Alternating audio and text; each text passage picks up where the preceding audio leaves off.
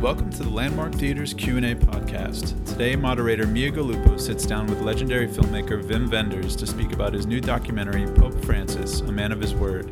This conversation was recorded at the Landmark in Los Angeles on the film's opening weekend. Hello, everyone. Thank you for joining us today. My name's Mia Gallupo, and I'm with The Hollywood Reporter, and I'm here with director Wim Wenders, who did the wonderful documentary you just watched.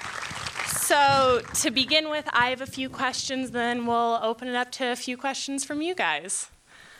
So Wim, to begin with, the Vatican approached you for this documentary, correct? That is correct. It wasn't really in my life's plan to make a film with the Pope. And one day we got this letter, and my secretary came in and very excited. You got mail from the Vatican. And it was in Italian, and my Italian wasn't so great. But I got the drift that they wanted to talk about a possible film, and I went next door to our accountant. She's Italian, and she confirmed it. That's what they want. They want to talk to you. And did you have any initial hesitations about making the documentary? Well, you don't know what it means when they say, can we talk about a movie? If they would have wanted to talk about a television documentary, I might have declined it. But they made it clear from the beginning that they just wanted to initiate this thing and sort of plant the seed, and then I would have to write it myself and get an independent production together and a distribution, and they really wanted to keep out of it. And that, of course, was interesting, to say the least. And did they let you know why they chose you specifically? It's a good question. I thought about that question, and I thought I'm going to first thing what I'm going to ask them. But then the guy who I talked to, who was the sort of Minister of Communication, they had a new Secretariat of Communication, turned out that he's a real cinephile. He taught cinema and wrote books about them, and as a young man ran a film club in Rome, and he showed me the program where I actually went to his film club a long time ago. So I didn't ask him anymore why he picked me. I thought he knew what he was doing. And prior to making this documentary, what was your relationship to this Pope? Were you just a casual observer? Were you a fan? I was a little more than a casual observer. I mean, I'm a sort of lapsed Catholic. I've had a Catholic upbringing, lived here in LA, but was more in a Presbyterian community. So I actually became a Protestant. And in 2013, when it was announced there's a new Pope, I turned on the television set, like millions of people on this planet, and 9 years of Lenten finally paid off. Because before we all laid eyes on him, the diacon, or whatever his function is, in Latin announced that the name of the new Pope was going to be Franciscus, which is Francis. And that really stunned me, because I had not thought this could possibly happen. And I thought, whoever is going to walk up now, he has guts, because to take on that name was courageous, because St. Francis is a great revolutionary inside the church and was the only saint I knew when I was a kid. That's the man who spoke with the birds and who called every creature brothers and sisters, and he was a great hero of mine. All the other saints were sort of anonymous, but Francis was somebody I knew. And I also knew that he had been a sort of incredible peacemaker, that he went to, in the middle of the Crusades, to Egypt at the time. That was dangerous, to say the least, to talk to the Muslim authorities. They could have just as well beheaded him at the time, but he actually made it and had a long talk and with the Sultan, and then so he was a peacemaker, and I was always very taken by the fact that he lived such a poor life, and he took care of of sick people and outcasts. So he was a hero for me. So when a pope calling himself Francis, I was electrified. And I followed his first year, of course, from a distance. And of course, nobody would think you'd eventually actually meet him. Several times. Yeah. And speaking to that for a moment, you have this film within the film about St. Francis specifically. So how...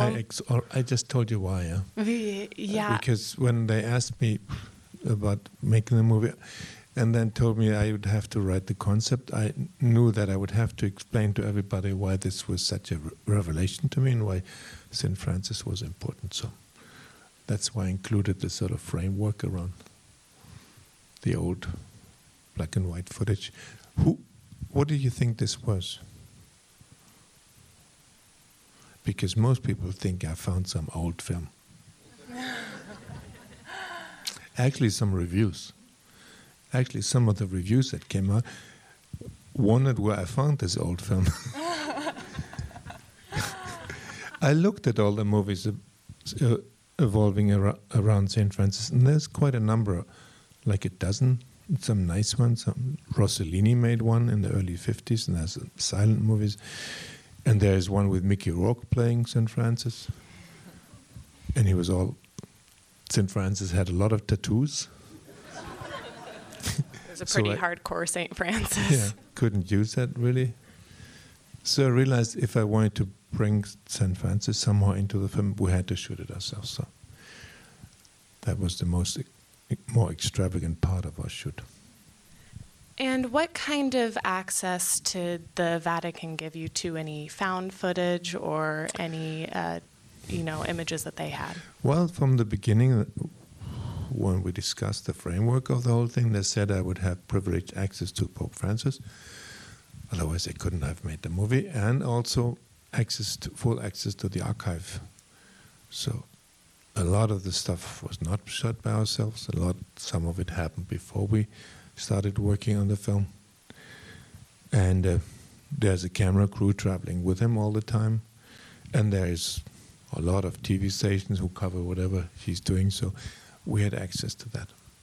And when you were first heading into production, started thinking about what you wanted for the documentary, what did you perceive to be the biggest challenge or hurdle that you would face? The biggest hurdle turned out to be the amount of stuff. Hundreds and thousands of hours we had to plow through, because he did travel extensively in the first few, and still does. And he did speak to a lot of people, and not just to the American Senate and to the United Nations, but all over Africa and South America and Asia. So there was just a sheer amount that we actually had access to it. And how many sit-down interviews were you able to conduct with the Pope? We shot 4 times, 4 afternoons over the course of 2 years. We started, the first one was in early 16, again later in 16, and 2 times in 2017. Actually, we only had 3, and then I've already been editing for a long time and realized I was missing something, and then I asked them, they were so kind to give us a 4th, so 4 times altogether. Can you take us through what was going through your mind when you were about ready to interview the Pope for that first time? Do we have that time? Yeah. Well, we were damn nervous, my team and I. At that time, I had not really met him. I mean, I felt like I knew him because I had read everything he had said. I read all his speeches and sermons, and so I felt like I knew him already a little bit, but I had never met him. And I told my crew, you better be on your toes, because this is not an actor who's going to come in, and whatever he does, we're not going to ask him to do it again. And he's not going to get makeup. And if any of us fucks up, then that's it. Then that was it. So they're all on their toes, and we're all a little nervous because we didn't know. And then he came in on his own, just alone. Came in, smiled as he saw all of us so And then he started to say goodbye, to say hi to each and everybody. And he did the same at the end. He spent time with each and everybody, the electricians, anybody on the set. We were like 12, 15 people. And talked to everybody, looked everybody in the eyes, spent really time with each and everybody. And at the end, we were all cool, calm, and collected. And the first thing he said to me was, he put his arm on my shoulder and said, "I heard a lot about you. But you must know I haven't seen any of your films." That was good. I liked it. And he also said he didn't know much about movies, and he saw some long time ago, but didn't have time for them. So he also didn't see the film, the finished film. But I asked, because the Vatican, they had a copy, and I asked it, the Holy Father see it, and I said, no, he still, it's not his thing, movies. Maybe one day. So maybe he's more of a TV guy. I'm wondering, how did you choose which? I had a screening at the Vatican, believe it or not. I have to tell you, it was a chapel. It was an old chapel. It was an old, really, like you think of a chapel with church windows. And instead of the altar, there was a screen. And I was the holiest screening room I've ever been in. A true cinema palace. Yeah. I'm wondering, how did you choose which subjects to ask him about? Which subjects I asked him? I aborted every subject that I could think of. Altogether, in these 4 sessions, I asked him 55 questions. Some of them he answered really at length, some rather shortly, and there was nothing that he avoided. There was no question that he didn't want to respond to. Really asked everything. But my main thing was that I really wanted to ask everything that anybody else would want to know, just not just me. And I also realized if I'm actually going to be face to face, like you and me right now, that was such a privilege that this is something that was the greatest thing possibly about the film. I could put the audience face to face, and I didn't just want to have that for myself. And then figured out how I can share this, and this eye to eye was too precious to just waste it on me, I felt. And regularly, if you make it an interview, the person looks past the camera, and as a viewer, he's not looking at you, he or she. So I felt if I was going to be in that privileged position, I needed to put everybody in there. So we came up with a device for Pope Francis to speak directly into the camera. It's like a sort of a little teleprompter in reverse. Of course, he didn't see his answer, so he didn't read it. He saw me on the teleprompter, just my face. And by talking to me, and by listening to me, and by talking to me, he does look into all of your eyes. I explained that to him the first time he came, because he was a little amazed. There was only one chair, and then there was the camera. And where are you going to be? And I explained it to him, and then he said, well, what do you see? And then I walked him around, and on the other side of the camera was the same, just in reverse. And I also sat in front of a monitor, and he realized that we would really be very close, intimately talking to each other with just this technology and the screens in between. So he understood that, and then we were really, really very close and intimately talking. And he actually didn't see anybody else than me. All the crew was gone. Everybody walked away, and he just had this monitor in front of him, and it was as if we were alone, even if he now speaks to all of you.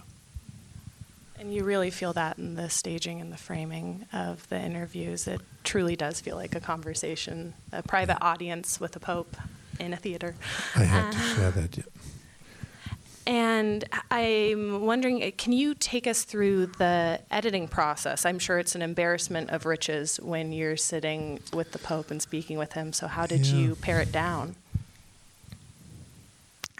There's a long process. I mean, editing a documentary, I knew, is taking longer than editing features. I spent 2 years on Buena Vista Social Club, Pina 2.5, Soul of the Earth just as well. So I told the Vatican right away, don't expect that it takes long, that it it's going to be done shorter. So it also took 2 years, because the thing is that you have to find your way through the material. You have to make it logic, and you have to make it natural, and especially in these talks with Pope Francis, as I don't appear as somebody who asks, and neither does my voice, so it's really strictly him, and we had to find the passage through all his answers, and through the 8 hours altogether we had to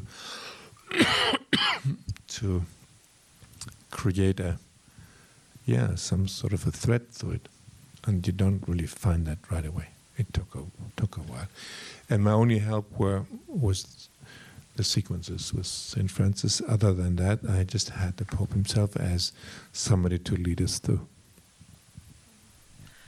And what was so impressive to me as well is the runtime. This movie is only an hour and a half long. So I'm wondering, did you, for a modest man that is Pope Francis, did you want this movie to have a modest runtime and really stick to the bare bones of what he was saying?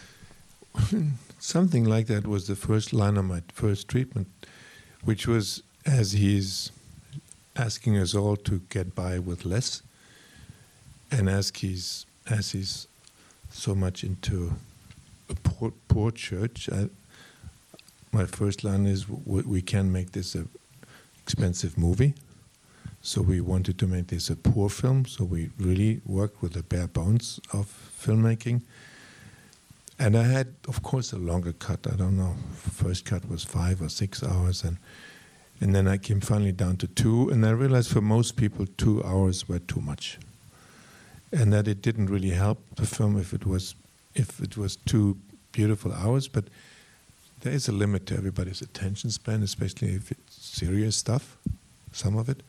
So we realized that 90 minutes was ideal, and in the end, it's the same with every other movie. You have to kill your darlings and take out things that you thought initially that can never, ever possibly go. But in the end, it's good for the overall thing and for people to be able to follow. And that, in the end, was the most important, that you still sort of are interested from the beginning till the end. If you were to add back in one of those darlings that you had to kill, what would that be? Well, when it's coming out on DVD, maybe we have some deleted scenes with the Pope. I don't know. There's a number. Difficult. Some Pope bloopers. And then it's such an impressive thing for me to see in the film was the Pope addressing the College of Cardinals. Was that something that you found in the archives, and how did you decide where to put that and why to include it? I remember reading the text of his speech about the diseases. That was before I started the film. And the first question I asked in the archive is, did anybody shoot that? And they actually covered it with 4 cameras. Uncut, unedited, and I actually had access to that. So, and that was awesome. I knew exactly the text. I had the text already, what he had said that, but I didn't know that it was actually filmed, and that was obviously then a core scene in the film, and it shows that he's serious about stuff, even inside the church. And then for you, what part of this documentary is most emblematic of the Francis that you came to know as a person?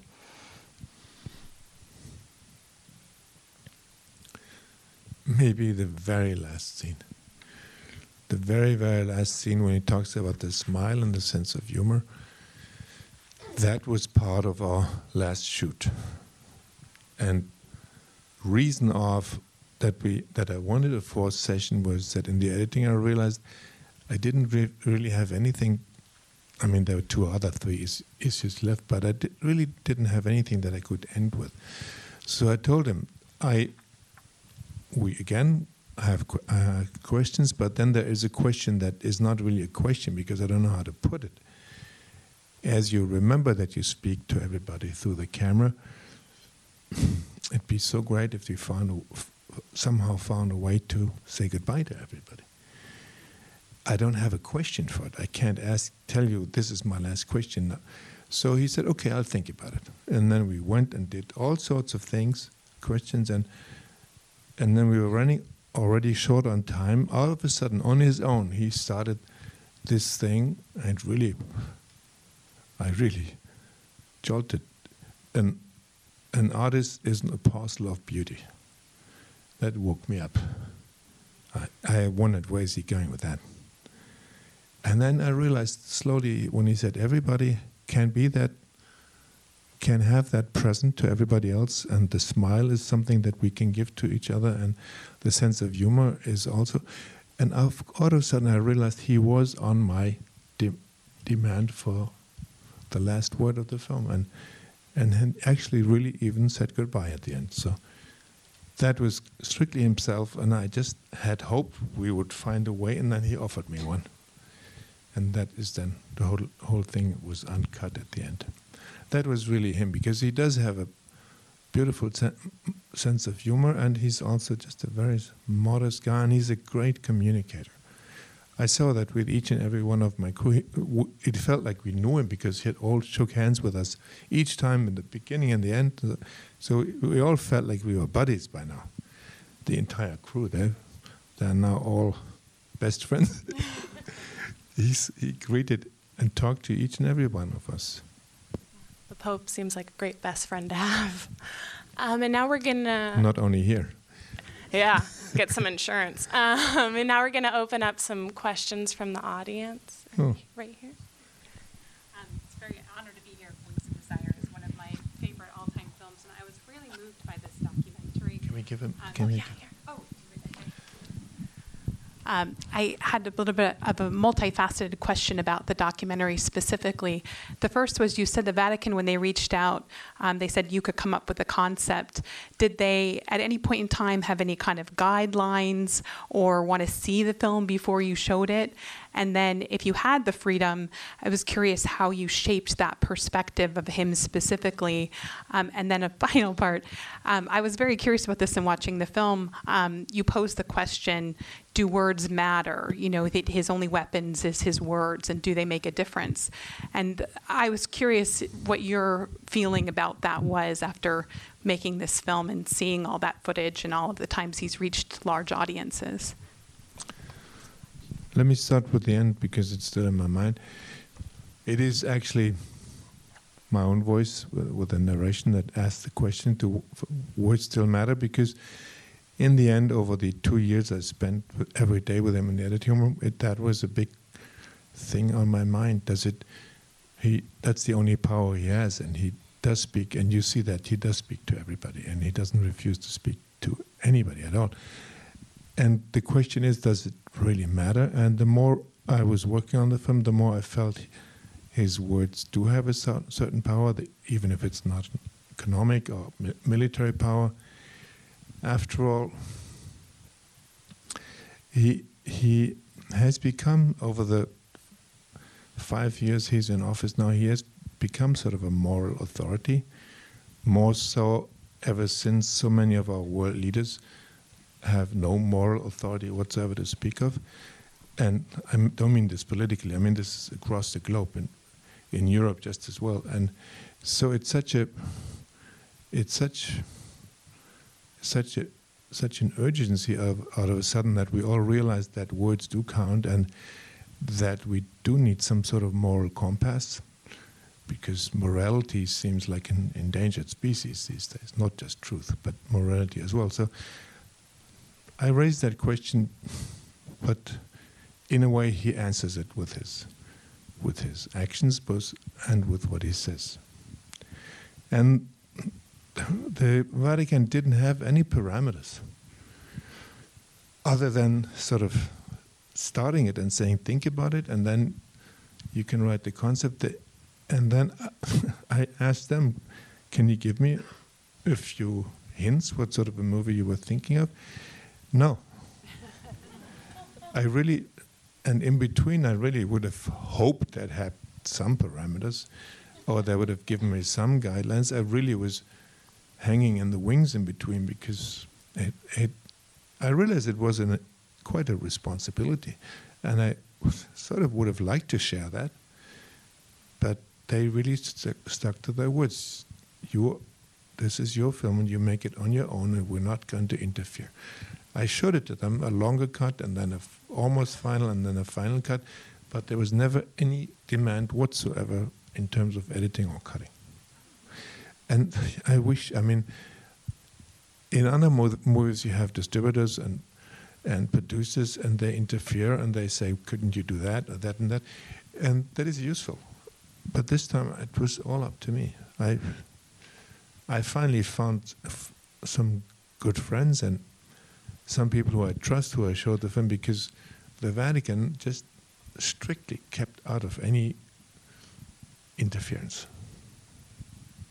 I wish they had. And then any more questions right here? Oh. Yes, thank you. What a powerful and Yeah. Thank you. Thank you, Mia. Yeah, yes. thank you. What an incredibly powerful and beautiful film. All of his actions and speeches are so inspiring. I was wondering, because I know he has encouraged people to gather in groups, particularly Catholic members, to gather in groups, meet regularly, and take specific actions, agree to take specific actions specifically for the environment. I was wondering if you came across any of that at all? Well, he does encourage sort of grassroots action, absolutely. And of course, I saw lots of material on that, but I didn't do this film in any way in an investigative way, so I didn't look. The only investigation at some point, the only one, we found that nun that he embraced and that he actually saw from the Pope Mobile and then stopped him. It took us half a year to find her.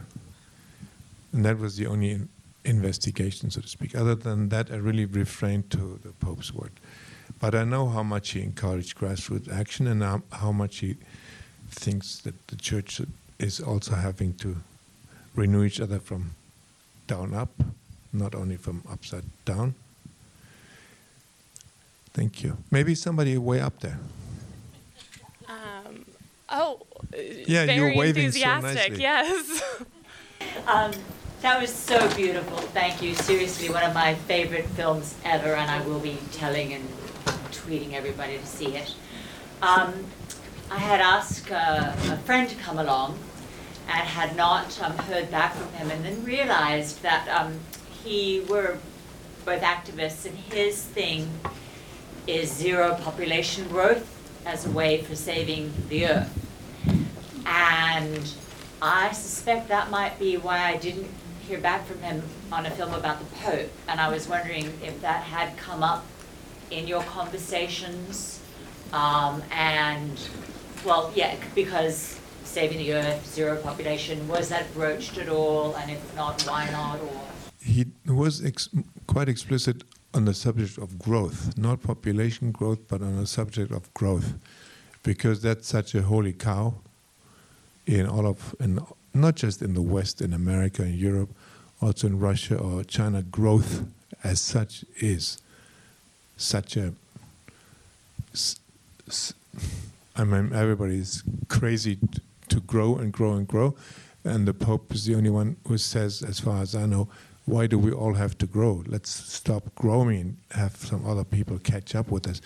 We didn't talk about population growth, no. That subject didn't come up. Unfortunately, that is all the time we have. One last. One last one. Right here. Yeah. Last. Go there. Yeah. Thank you. Okay, first of all, I want to say that your work is so sophisticated. And he knew already, he knew he's so sophisticated and simple in his work that he chose you. So you have an explanation, thank you. I wanted to say, I don't know you, but you totally, I would say what he said, the artists are the apostles of the beauty. He knew who he chose to show this and to do something. So I really appreciate what you done. You have done an amazing film. And he knew already. And it's not about him, it's about, I don't know what we call that. Well, it's definitely not about me. And I tried to disappear, but if you think I didn't quite disappear, I thank you. Thank you. Thank you all so much. Thank you very much.